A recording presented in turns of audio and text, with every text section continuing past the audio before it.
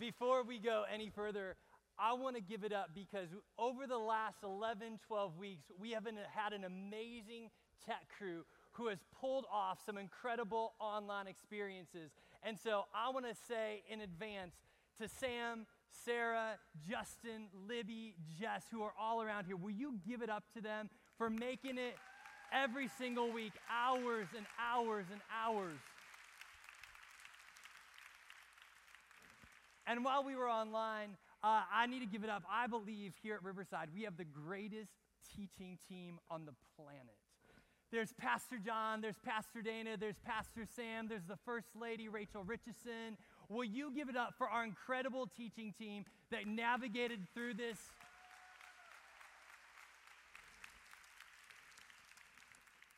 And so today we start a next chapter of Riverside Community Church. And we know parents, you're in here right now, and you are trying to get your kids to be as quiet as possible for the next 30 minutes. Okay, that's my mom laughing. She knows you're not going to be done in 30 minutes. But parents that are in here right now, let it go. It's okay. Take a deep breath. If your kids want to holler back at me, I'm fine with that. If you're antsy right there, you're my kids right there. That's like my old teaching days back together. But we're excited to be together today for a brand new experience, a family service that we're looking at. Now, I have to tell you, we had plans all set for this summer of what it looked like when we were coming back. If you have been following us over the last few weeks, we've been in the middle of a series called The Games We Play. I had a message written for this week ready to go. But as you know, over the last couple of weeks, our country has looked a lot different. And so if it's all right with you today, the message that I had planned will probably never see the light of day. Because God put something else to share today on my heart. And I'll tell you, as I planned for this, I really prayed, what could I share in the midst of everything going on in this country? See, I'm a white pastor trying to speak on what is going on racially in our country. See, I don't know always the right words to say. There's this pressure, if I'm honest with you, to be the spokesperson for my race. And just the other day, as I was praying, overwhelmed with what to share with you, an amazing man in this church named Ron Wilson. He's an elder. He and his family serve. They're a key part of what goes on here at Riverside. Ron, Patricia, Paris, Paxton. And just in the moment that I was preparing, what am I going to share, feeling very unqualified, Ron called me up. And as he got on the phone, he goes, I know what you're probably feeling right now. And can I tell you from my perspective, here's all I want to say to you. And he goes, I know you're hearing lots of opinions. In fact, he said, I know for the last 3 months, you've had opinion after opinion in your inbox. Even today, some of y'all have opinions. Where you're sitting, we should have opened sooner. Guess what? I'm just trying to follow the leading of the Holy Spirit in this church. That's all I can do. That's the only person that I'm accountable to. And so Ron got on the phone and he said, hey, here's all I need you to do. I just want you to continue to love me. That's all I'm looking for. Just continue to love me and my family. And can I tell you, that changed everything. Because Ron's son Paxton, my son Ben, they're the same age. Most Sundays you can find them together, swerving in and out, having a drink, eating a snack together. And when I look at Ben and Paxton together, a black boy and a white boy, can I tell you, I have hope for the future. I have hope for the future. See, and I'm just going to preface it today. I may not say it all right today. I may say some things that don't come out right, But where I keep landing is that I can't not say anything. I'd rather say something that comes out a little bit wrong than to stay silent in this season. See, I was last up here with you on March the 8th, almost 3 months to the day when we were last together in our downtown location. And a lot has happened since then. See, we didn't know what was coming. But as I keep saying to so many people, none of this has caught God by surprise. No, none of this caught it by surprise. See, this isn't new to him. Inequality isn't something that's just been around our country for the last few hundred years. You need only go to Scripture and you can see that Jesus was dealing with inequality even back then. You open up your Bible, and during Jesus' time, it was common to assign different values to different races, to different genders. Back in biblical times, women, children, foreigners were seen as less than. See, they were mostly regarded as property owned by the male heads of households. They didn't have any rights back then. Foreigners would actually be employed in bonded labor, working off their debt. There were times that they would probably never even hope to have ever been free. See, Jesus himself talks about that in one of his parables in Matthew chapter 18. And at that time, one of the major divisions was between the Jews and the Gentiles. And some Jews who had joined the movement of Christianity were still trying to force the Gentiles to perform Jewish rituals. They said in order to be a good Christian, you still have to follow the rules and the expectations and the religious activities that have been set out for us. But Paul never wanted to shy away. Rather than telling the Christians to ignore the discrimination against the Gentiles, he actually attacks it head on in Romans chapter 10, starting in verse 5. For Moses writes that the law's way of making a person right with God requires obedience to all of its commands. But faith's way of getting right with God says, don't say it in your heart, who will go up to heaven to bring Christ down to earth? And don't say, who will go down to the place of the dead to bring Christ back to life again? In fact, it says the message is very close at hand, and it is on your lips and in your heart. And that message is the very message about faith that we preach. If you openly declare that Jesus is Lord and believe in your heart that God raised him from the dead, you will be saved. For it is by believing in your heart that you are made right with God, and it is by openly declaring your faith that you are saved. As the scriptures tell us, anyone who trusts in him will never be disgraced. Jew and Gentile are the same in this respect. They have the same Lord who gives generously to all who call on him. For everyone who calls on the name of the Lord will be saved. Everyone. Everyone, regardless of your skin color, your family, your history, your background, everyone who calls upon the name of the Lord will be saved. It's the same. It says, confess your sins with your mouth and then believe and receive. You don't have to go to great lengths to achieve righteousness. By the law, it says we can immediately receive righteousness by faith. Paul is essentially saying here, stop achieving and start receiving. That good news, the gospel, it doesn't just mean that we're brought near to God. It also means that we're brought near to those that we look down on, those that we didn't have time for, those who we once considered different from ourselves. God restores our relationships through reconciliation, a buzzword that you hear a lot these days.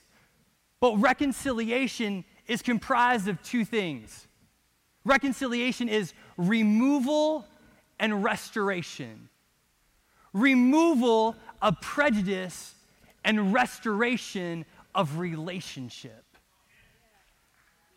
See, when we do that, when we reconcile to one another, it brings us to a healthy appreciation a healthy understanding of one another, no matter our backgrounds. See, Paul goes on to write in Ephesians chapter 2, verses 14 through 16. For Christ himself has brought peace to us. He united Jews and Gentiles into one people when in his own body on the cross, he broke down the wall of hostility that separated us. He did this by ending the system of law with his commandments and regulations. He made peace between Jews and Gentiles by creating in himself one new people from the two groups. Together, as one body, Christ reconciled both groups to God by means of his death on the cross, and our hostility towards each other was put to death. I love that. See, when you have Jesus at the center, he exchanges hostility for harmony. For harmony. And each of us here today, and each of us watching online, we all have a voice. But can I ask you today, what are you speaking? Just a few days ago, I saw somebody say, I'll start loving when they stop looting. And can I tell you, it hurt my heart. And the Holy Spirit does some amazing things. He guards my tongue. He guards my texting fingers so many times. But what I felt is when I read that, I wanted to say to that person, how about you start loving while they're looting? See, because that's how the Lord is with us. It's not conditional. He doesn't just love us when we're good. He loves us when we're bad.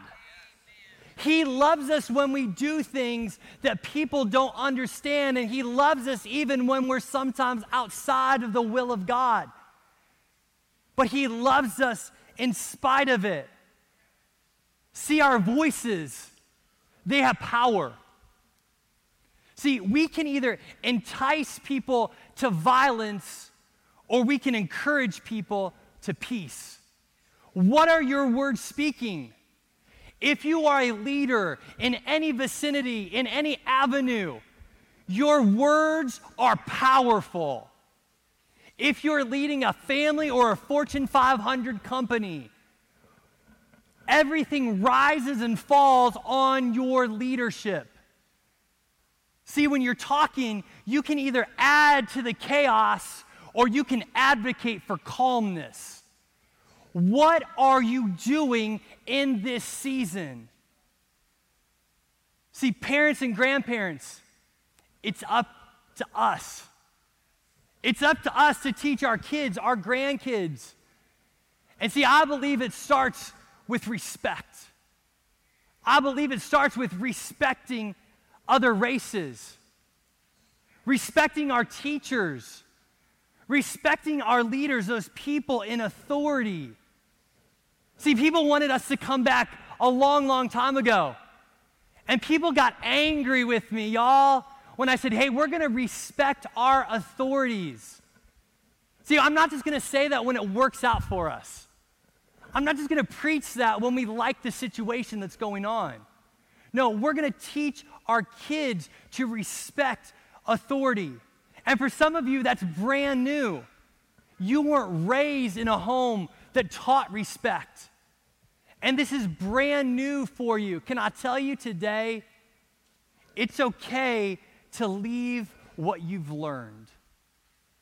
It's okay to allow the Holy Spirit to start doing a new work on your heart, a new work in your life. In Romans chapter 12, verse 2, it says, don't copy the behavior and the customs of this world, but let God transform you into a new person by changing the way you think. Then you will learn to know God's will for you, which is good and pleasing and perfect. See, when you transform the way you think on the inside, guess what? The outside will follow. The way you interact with people, the way you love people, the way you look at people. And I'll tell you right now, the Lord has been doing a work in my life, even over these last few weeks. Because one of the things that I've learned about myself as a 42-year-old white man that pastors a church in the heart of the city, I still have more work to do. I've had to start educating myself on what's going on. And for me, there's two things that I love to do. I love to read and I love to talk. And y'all are like, we know. We know you do. And the more I read and the more I talked, I started to feel a little bit uncomfortable. I started to feel a little bit uncomfortable of what I had allowed my life to be about. And one day, as I was reading and studying, the Lord said, sometimes you have to feel uncomfortable so you can get uncomfortable. And so as I've been reading, I've read lots of books. On the screen, you'll see 6 books that I'm in the middle of. It drives my wife crazy because she can only focus on one book at a time. I read numerous ones bouncing back and forth. And we'll share this so you don't have to write it all down right now. But if you want to join Pastor Michael's book club, I feel like Oprah right now. These are some books that I've read. And can we put those back on for just one more time? I'm so sorry. I talk too much. There's a book called White Fragility. It talks about why white people like myself feel so offended sometimes when we have conversations about race. There's another book called The Color of Law, which talks about how local and federal decisions actually helped us, so bad word to say, have neighborhood segregation. The 2 books in the middle, I think, are vital for our church. A book called Woke Church and another one called Be the Bridge, how the church can help in racial reconciliation. And the 2 on the bottom are 2 books that I read a long time ago, but I pulled them both off my shelf. Between the World and Me, where the author is writing to his teenage son about what it's like to grow up black in America. And the last book, The New Jim Crow, how people are swept into our justice system. Many of the laws on the books that target poor black men, and why mass incarceration has become such a big deal in our country with our black brothers and sisters. See, if you want to start somewhere, read the Bible, but then educate yourself. Start with one of these books. Start to read them. See, I not only have been reading, but I spent a lot of time. You don't have to write it all down. A couple weeks ago, I shared a couple 2 ears and 1 mouth on purpose, so we listen twice as much as we speak. Some of y'all, can I step on your toes a little bit? Some of you need to start listening twice as much as you speak. It got quiet, so I'll move on. See, Pastor Sam, who is up here, we do something called Staff Chapel every single Tuesday. And even while we've been away, we've done it on Zoom. And Pastor Sam shared what it's like to be a black man growing up in Peoria. He's endured things that I can't even wrap my brain around. On Thursday, I spent time with an amazing woman called Erica Baird. She's a huge part of this community, a huge part of this church. And she shared with me what it's like growing up black in this community, what her kids have had to endure. And so I want to tell you, next week, we're going to take a break from our normal services. And next week, we're going to have a conversation. I've invited some of my friends just to sit down with me on this platform. And if nothing else, to educate me, to teach me what do I need to know. And so I want to invite you, because sometimes when we have conversations about race, people are like, I am not coming back to that. It's a great way to stay home. Can I tell you, more so than ever, you need to be here next week to educate ourselves. If we are a church in the middle of this community, we need to start reflecting what the community around us looks like.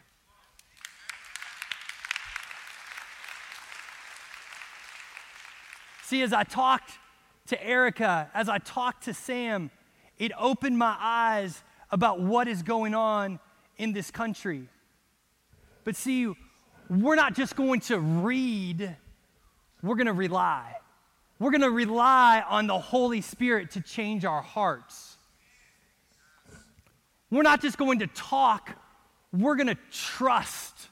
We're going to trust that the only one who can figure this whole thing out is Jesus Christ himself.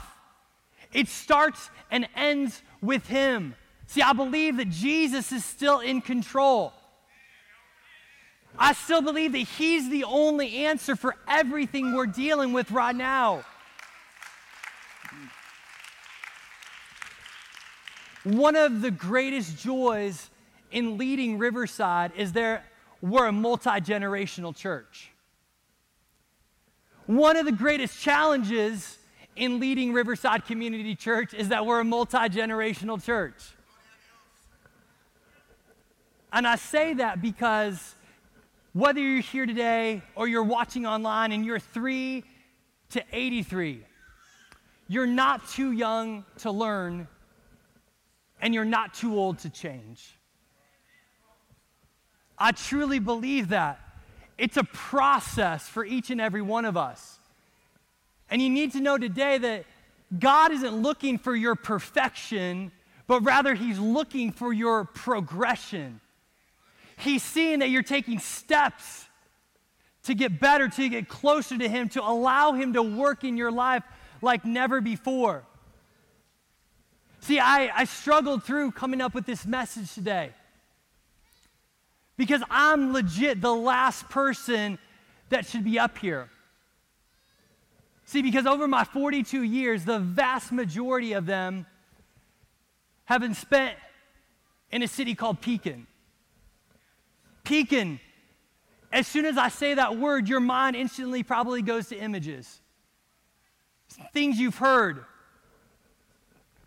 even things you've experienced. If you're not familiar and you're new here, let me give you a walk through our history of our city. In 1920, the census showed that there were 31 black people in Pekin. Just a couple years later, in the early 1920s, the Ku Klux Klan moved into town, and the city actually became the regional headquarters of the KKK. They eventually bought our town newspaper strictly to start spreading their propaganda, to start advertising for their racist behavior. By the census done 10 years later in 1930, only one black person remained. By 1940, not a single was on the books. It became known as a sundown town. It meant that you better be out of there before the sun goes down, or it's not going to be good for you. That's my home. That's where I grew up. And you see, you jump back several years ago, and I was on again this silly little game show, and as he came out of here, people would stop me in the store, and they would say things like, "Thank you so much for there being something good about Pekin, for giving us something to be proud of about Pekin." And every time I heard it, it hurt my heart because that wasn't my experience. See, my mom's sitting over here today, and my mom never uttered a word, never taught me to look down on people just because of their differences, just because of the color of their skin. In fact, she would take me aside and would say, "Hey, every single person you pass by matters to God."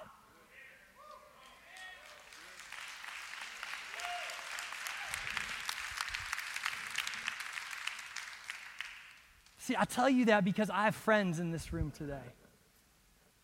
friends from Pekin. And I'll tell you today, not every single person that comes out of that community is racist. Just like I believe that not every single police officer is racist.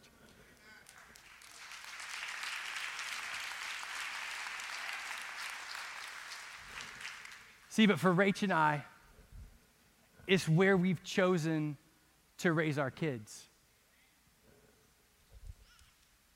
See, I tell you that because I believe the Rich of Five, we are going to make an impact in the city that we call home. See, I tell you, wherever you plant me, I'm going to shine.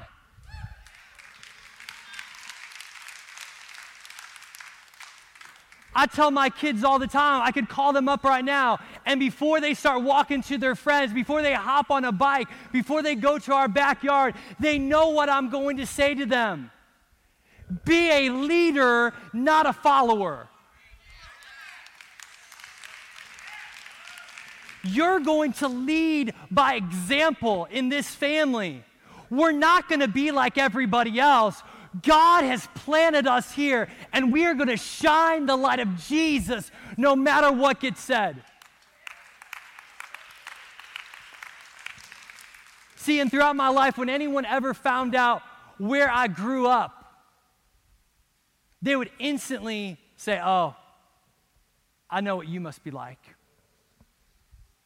And so oftentimes I would say, "Hey, no, don't worry, we're cool. I'm not racist. I'm not racist." And I would even be so naive that I would start to think in my head and sometimes even articulate it to them, "Hey, here's how not racist I am." I would say things like, "Hey, I have black friends. I grew up with one of my best friends. His name was Russell. We lived in the same apartment complex. We played in the stream. We got dirty. We rode bikes. We went on swings together." See, I had a black friend growing up. But listen, one day, a mom came out. And there was 3 of us playing together, myself, Russell, and another boy in the neighborhood. And the mom came out and she said, "Hey, you can play with Michael, but you're not playing with that boy." And looking back on that 8, 9-year-old kid, I'm so disappointed with my choices because I moved away from my friend Russ to play with the boy who was more acceptable in my neighborhood, who was more acceptable in my family's eyes, maybe even my eyes, my neighborhood's eyes. See, as I got older, I could tell you, hey, I don't tell racist jokes. I don't even laugh at racist jokes. But my very first job, I'll never forget it. We were in the back, and one of the gentlemen I worked with, he told racist joke after racist joke after racist joke. And I didn't laugh at them. I didn't tell my own joke, but guess what? I never intervened. I never stopped. I never stood up. In college, there was a time before Rach. Hard to remember. And I actually dated this black girl. And a member of my family found out about it. And I'll never forget the words that were said in that moment. And I remained silent. I remained silent. And I'll tell you, looking back, my silence spoke volumes. See, I never spoke down to my black brothers and sisters, but I never spoke up either.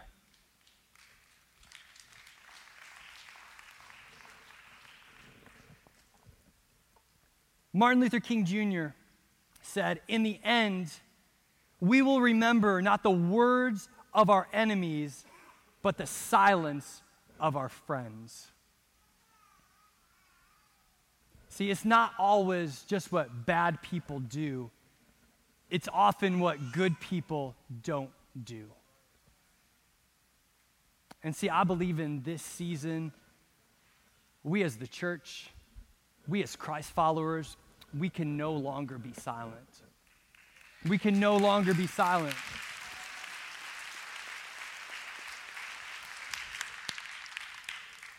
And some of you right now aren't even sure where I'm going with this. And you're like, I'm going to tune off right now. But I'm going to tell you, the Lord has given us this platform in the city, in the heart of this city.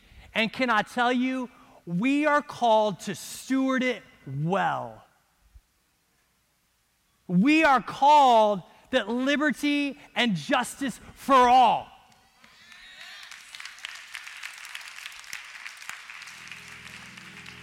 It's not just people that look like you or look like me. It's for every single person that was created by our Heavenly Father. 1 John 4, 19 through 21. We love each other because He first loved us. If someone says, I love God, but hates a fellow believer, that person is a liar. For if we don't love people we can see, how can we love God whom we cannot see? And He has given us this command.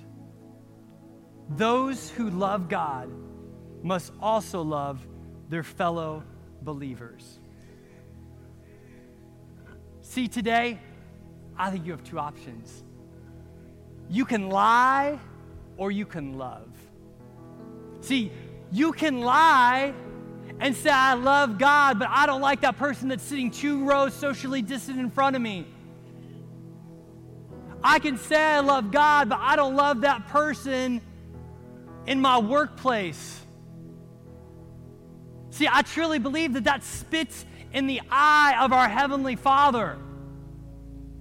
We can lie or we can love. And over these last 3 months, I've heard lots of preachers preach about why this is all happening. Can I be honest with you? That is way beyond my weight class. I don't know why the Lord is allowing this to happen, but I believe for some of us, He's trying to wake us up.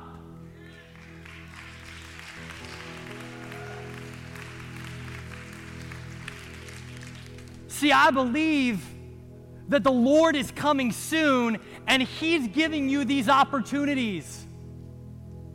He's giving you this opportunity to come into relationship with Him.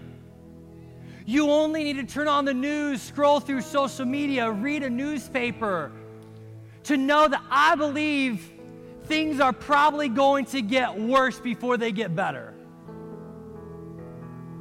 And the Lord is trying to tell all of us, you better get your life right.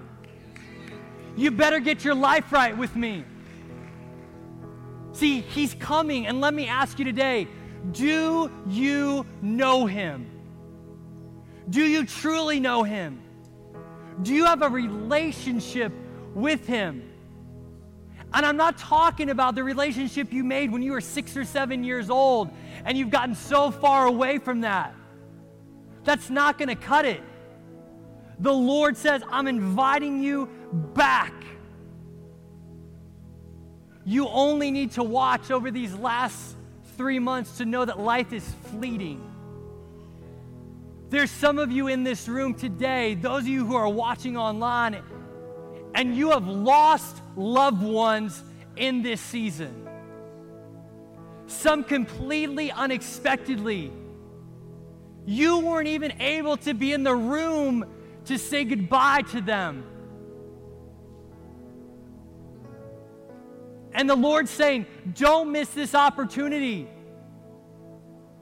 If you've wandered far from me, I'm inviting you back. I'm inviting you back into relationships. See, behind me is a snapshot of black men and black women who have lost their life over the last 10 years. Some names you recognize, some names you don't. But each person on this screen woke up one morning not expecting that that day would be their last, thinking that they had a life ahead of them. And their life was tragically cut short. See, and I hope that all of those names, that one day I'm going to see them in heaven.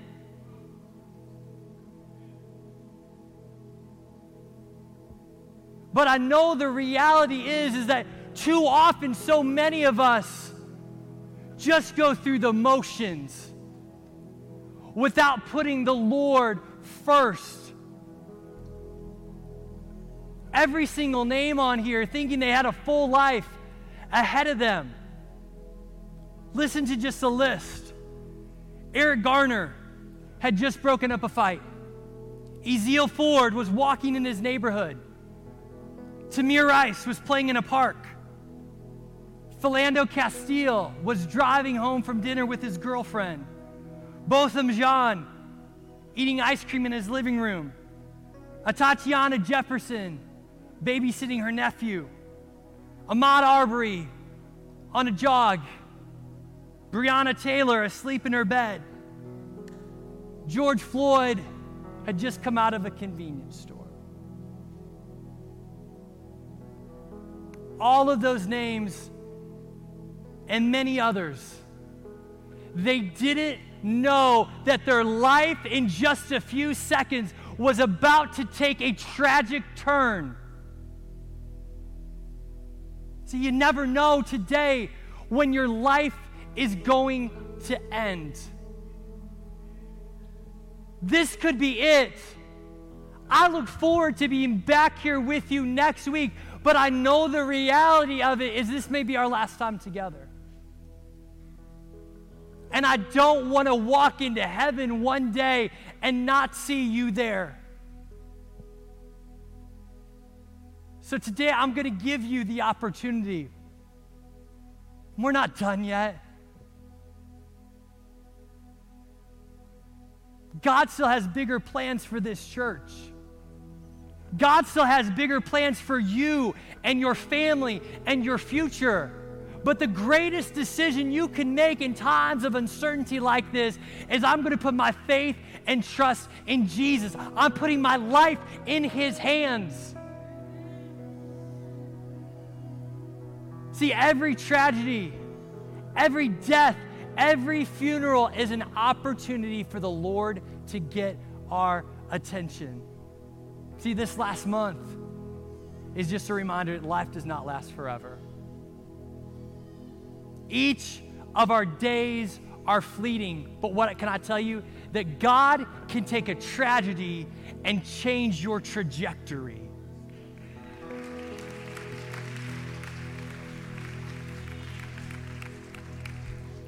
So in this moment, I want every single eye closed, every single head bowed. And in this solemn moment, I want to invite you. I want to invite some of you for the very first time to give your life over to Jesus. It's the best decision you'll ever make. But for some of you, you know, man, I once put my faith and trust in Jesus, but man, I've wandered so far away from His best, from the path that He has for me. And Michael, you're talking to me right now. I don't just want to be another name on a list. I want to know that my place is secured in heaven. And so today, wherever you are in this room or where you're watching from online, without anyone looking, if that's you today, and you're saying, Michael, I want to enter a relationship with Jesus for the very first time, or I'm coming back to Him, with every eye closed, will you just slip up your hand so I can pray for you today? If that's you, and say, I'm coming back to Jesus, or I'm giving Him my life for the very first time, I see your hands. I see your hands. You may put those down. whether you're in the balcony, whether you're on this floor, will you just pray this prayer with our brothers and sisters? Dear Lord Jesus, I thank you for dying on the cross for me. Today, I say I'm sorry. Today, I'm asking to enter into a relationship with you. Be the Lord of my life, the Lord of my heart, and I will follow you from this day forward. In Jesus' name, amen. See, if that's you, yeah, give it up.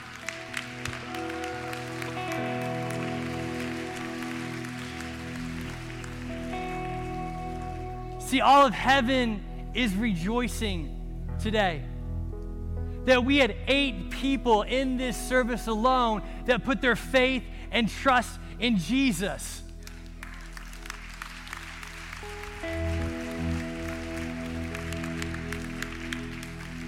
It's worth sitting in the balcony. It's worth being roped off from some of my friends because people are still finding life in Jesus even during this season. See, in church, I believe that this is our moment. Can I tell you today, don't complicate God's will for your life. Love people and point them closer to Jesus. That's what it's all about. That's what we're here for. See, at Riverside, we believe that the pillars of our church, people are our passion, and Jesus is our pursuit. But it's going to take every single one of us. Every single one of us moving forward. And we as a church body, the devil would love nothing more than to come in and find cracks to divide us by how we look, by our backgrounds, by what's happened to us in the past. But can I tell you, church, more so than ever, a divided world needs a united church. It needs a united church to move forward. See, in 1 Corinthians chapter 1, verse 10, it says, I appeal to you, dear brothers and sisters, by the authority of our Lord Jesus Christ, to live in harmony with each other. Let there be no divisions in the church. Rather be of one mind, united in thought and purpose. See, 20 years ago, God started to speak to an incredible man of God. He started to say, I want you to leave all that you know, and I want you to plant a church in the heart of the city. I will never miss an opportunity to honor my pastor, Pastor John.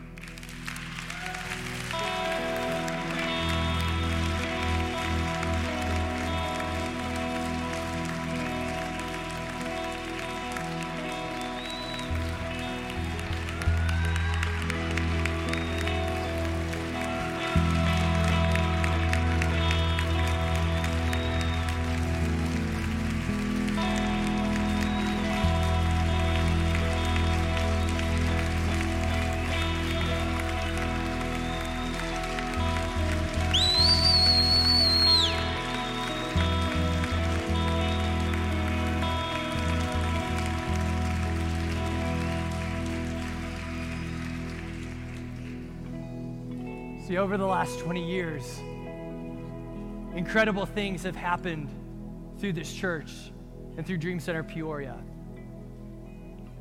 But can I tell you, I truly believe that the church is here right now for such a time as this.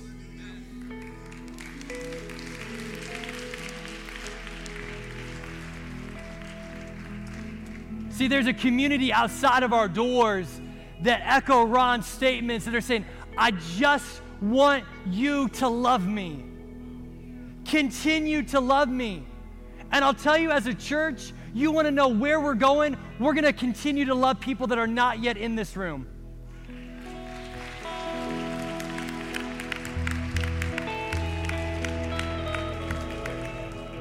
And I'll tell you, when I watched that video, of George Floyd with a knee to his neck, can I tell you, it sparked something in me. It woke me from my apathy. It made me believe that we cannot just keep doing church as usual. We don't move forward as normal. And somebody said to me not too long ago, they said, hey, you know, if you start talking about this stuff, it's going to affect your church. You know, if you keep talking about this, there's going to be fallout. Some of you are sitting here today, and you're like, I don't know that I'm going to go back to that church. God bless you. I love you.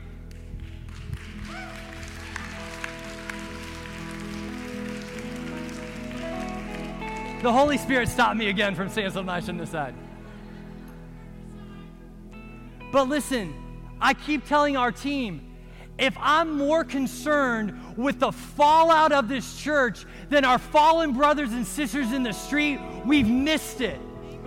We've missed it.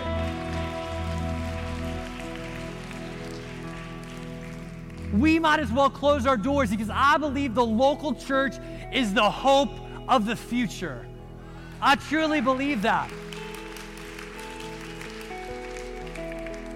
See, it's not going to be church as usual. We're not going back. I shared with you in January that this was kind of like generation 2 of Riverside. And so much has happened over the last 3 months that, dare I say, we're moving into generation 2.5 of Riverside.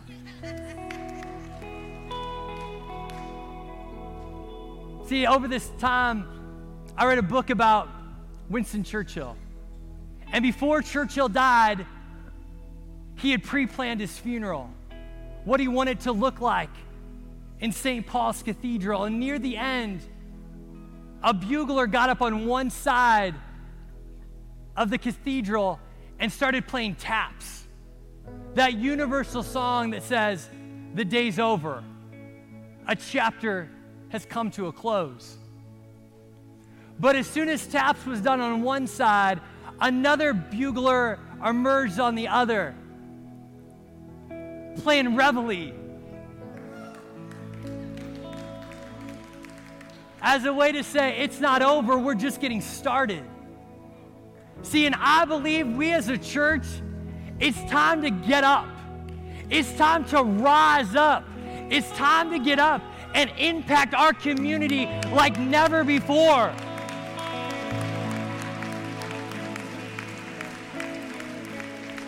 They're looking towards us to help them, to give them hope, to give them a future. See, today we kick off the next chapter of Riverside Community Church, and y'all, I'm scared to death. Hardest message I've ever given. Because some of you are so comfortable that you're like, I can't buy into that. Too much on the line. And every time I started to write Michael Richardson's words rather than the Lord's words, he always stopped me dead in my tracks. And as I was working on this message, those times where I would get scared, he kept bringing back to mind that old hymn, I have decided to follow Jesus. No turning back.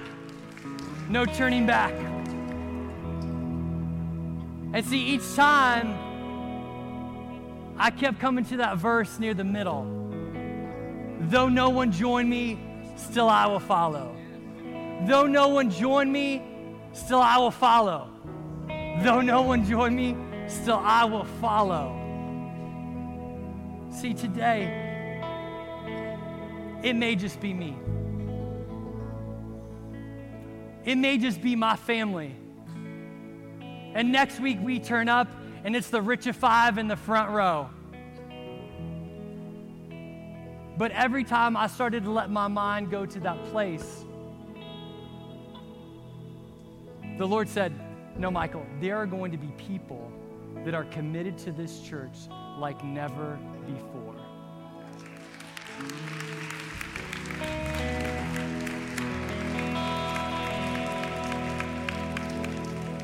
so today, I'm going to ask.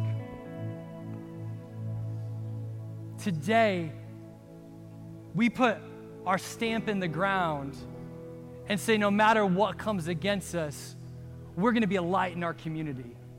We're going to love people the way that Jesus loves each and every one of us. And we're going to make it our mission to share that love, to share that light wherever we go. And so today I'm going to ask you, and I hate doing stuff like this because some of y'all follow by example. But today, if that's you, I'm in. Whatever it looks like, I'm in. I believe I want to be a part of Generation 2.5. Whatever the cost to my reputation, whatever the cost to this church, I want you to get up on your feet right now.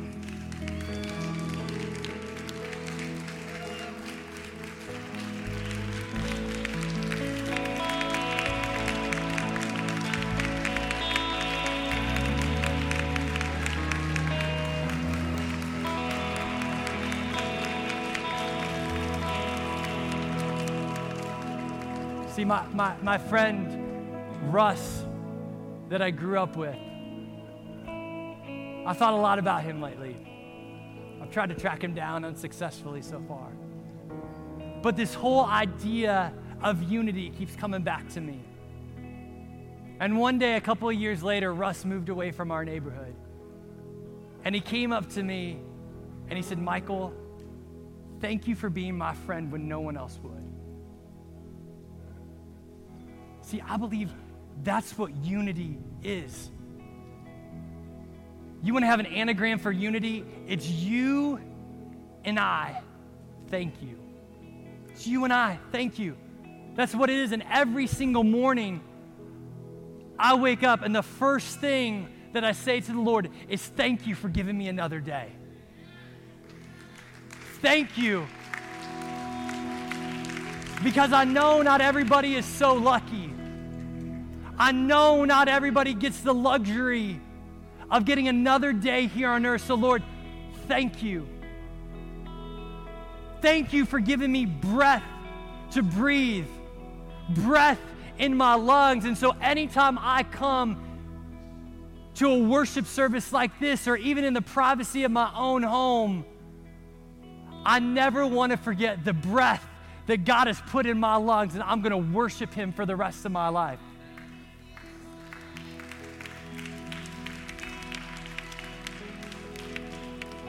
See, George Floyd, he no longer has that privilege. Gasping for air. I can't breathe.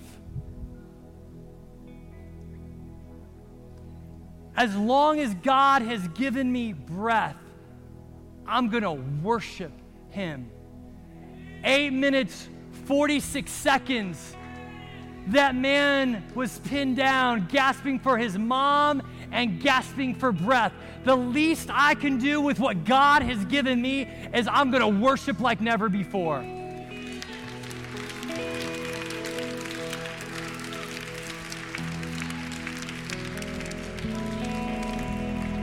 So here's what we're going to do.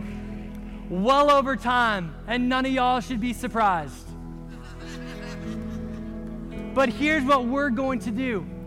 For the next 8 minutes and 46 seconds, we are going to use every breath we have to worship our Creator, to worship our Savior, to say, Lord, no matter what comes against us, we believe that you're stronger. We believe that you are still in control of this nation. You are still in control of this country.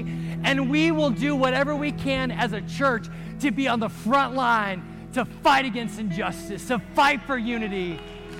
We're not looking back. Though no one join me, so I will follow. I've decided to follow Jesus. I love you so, so much.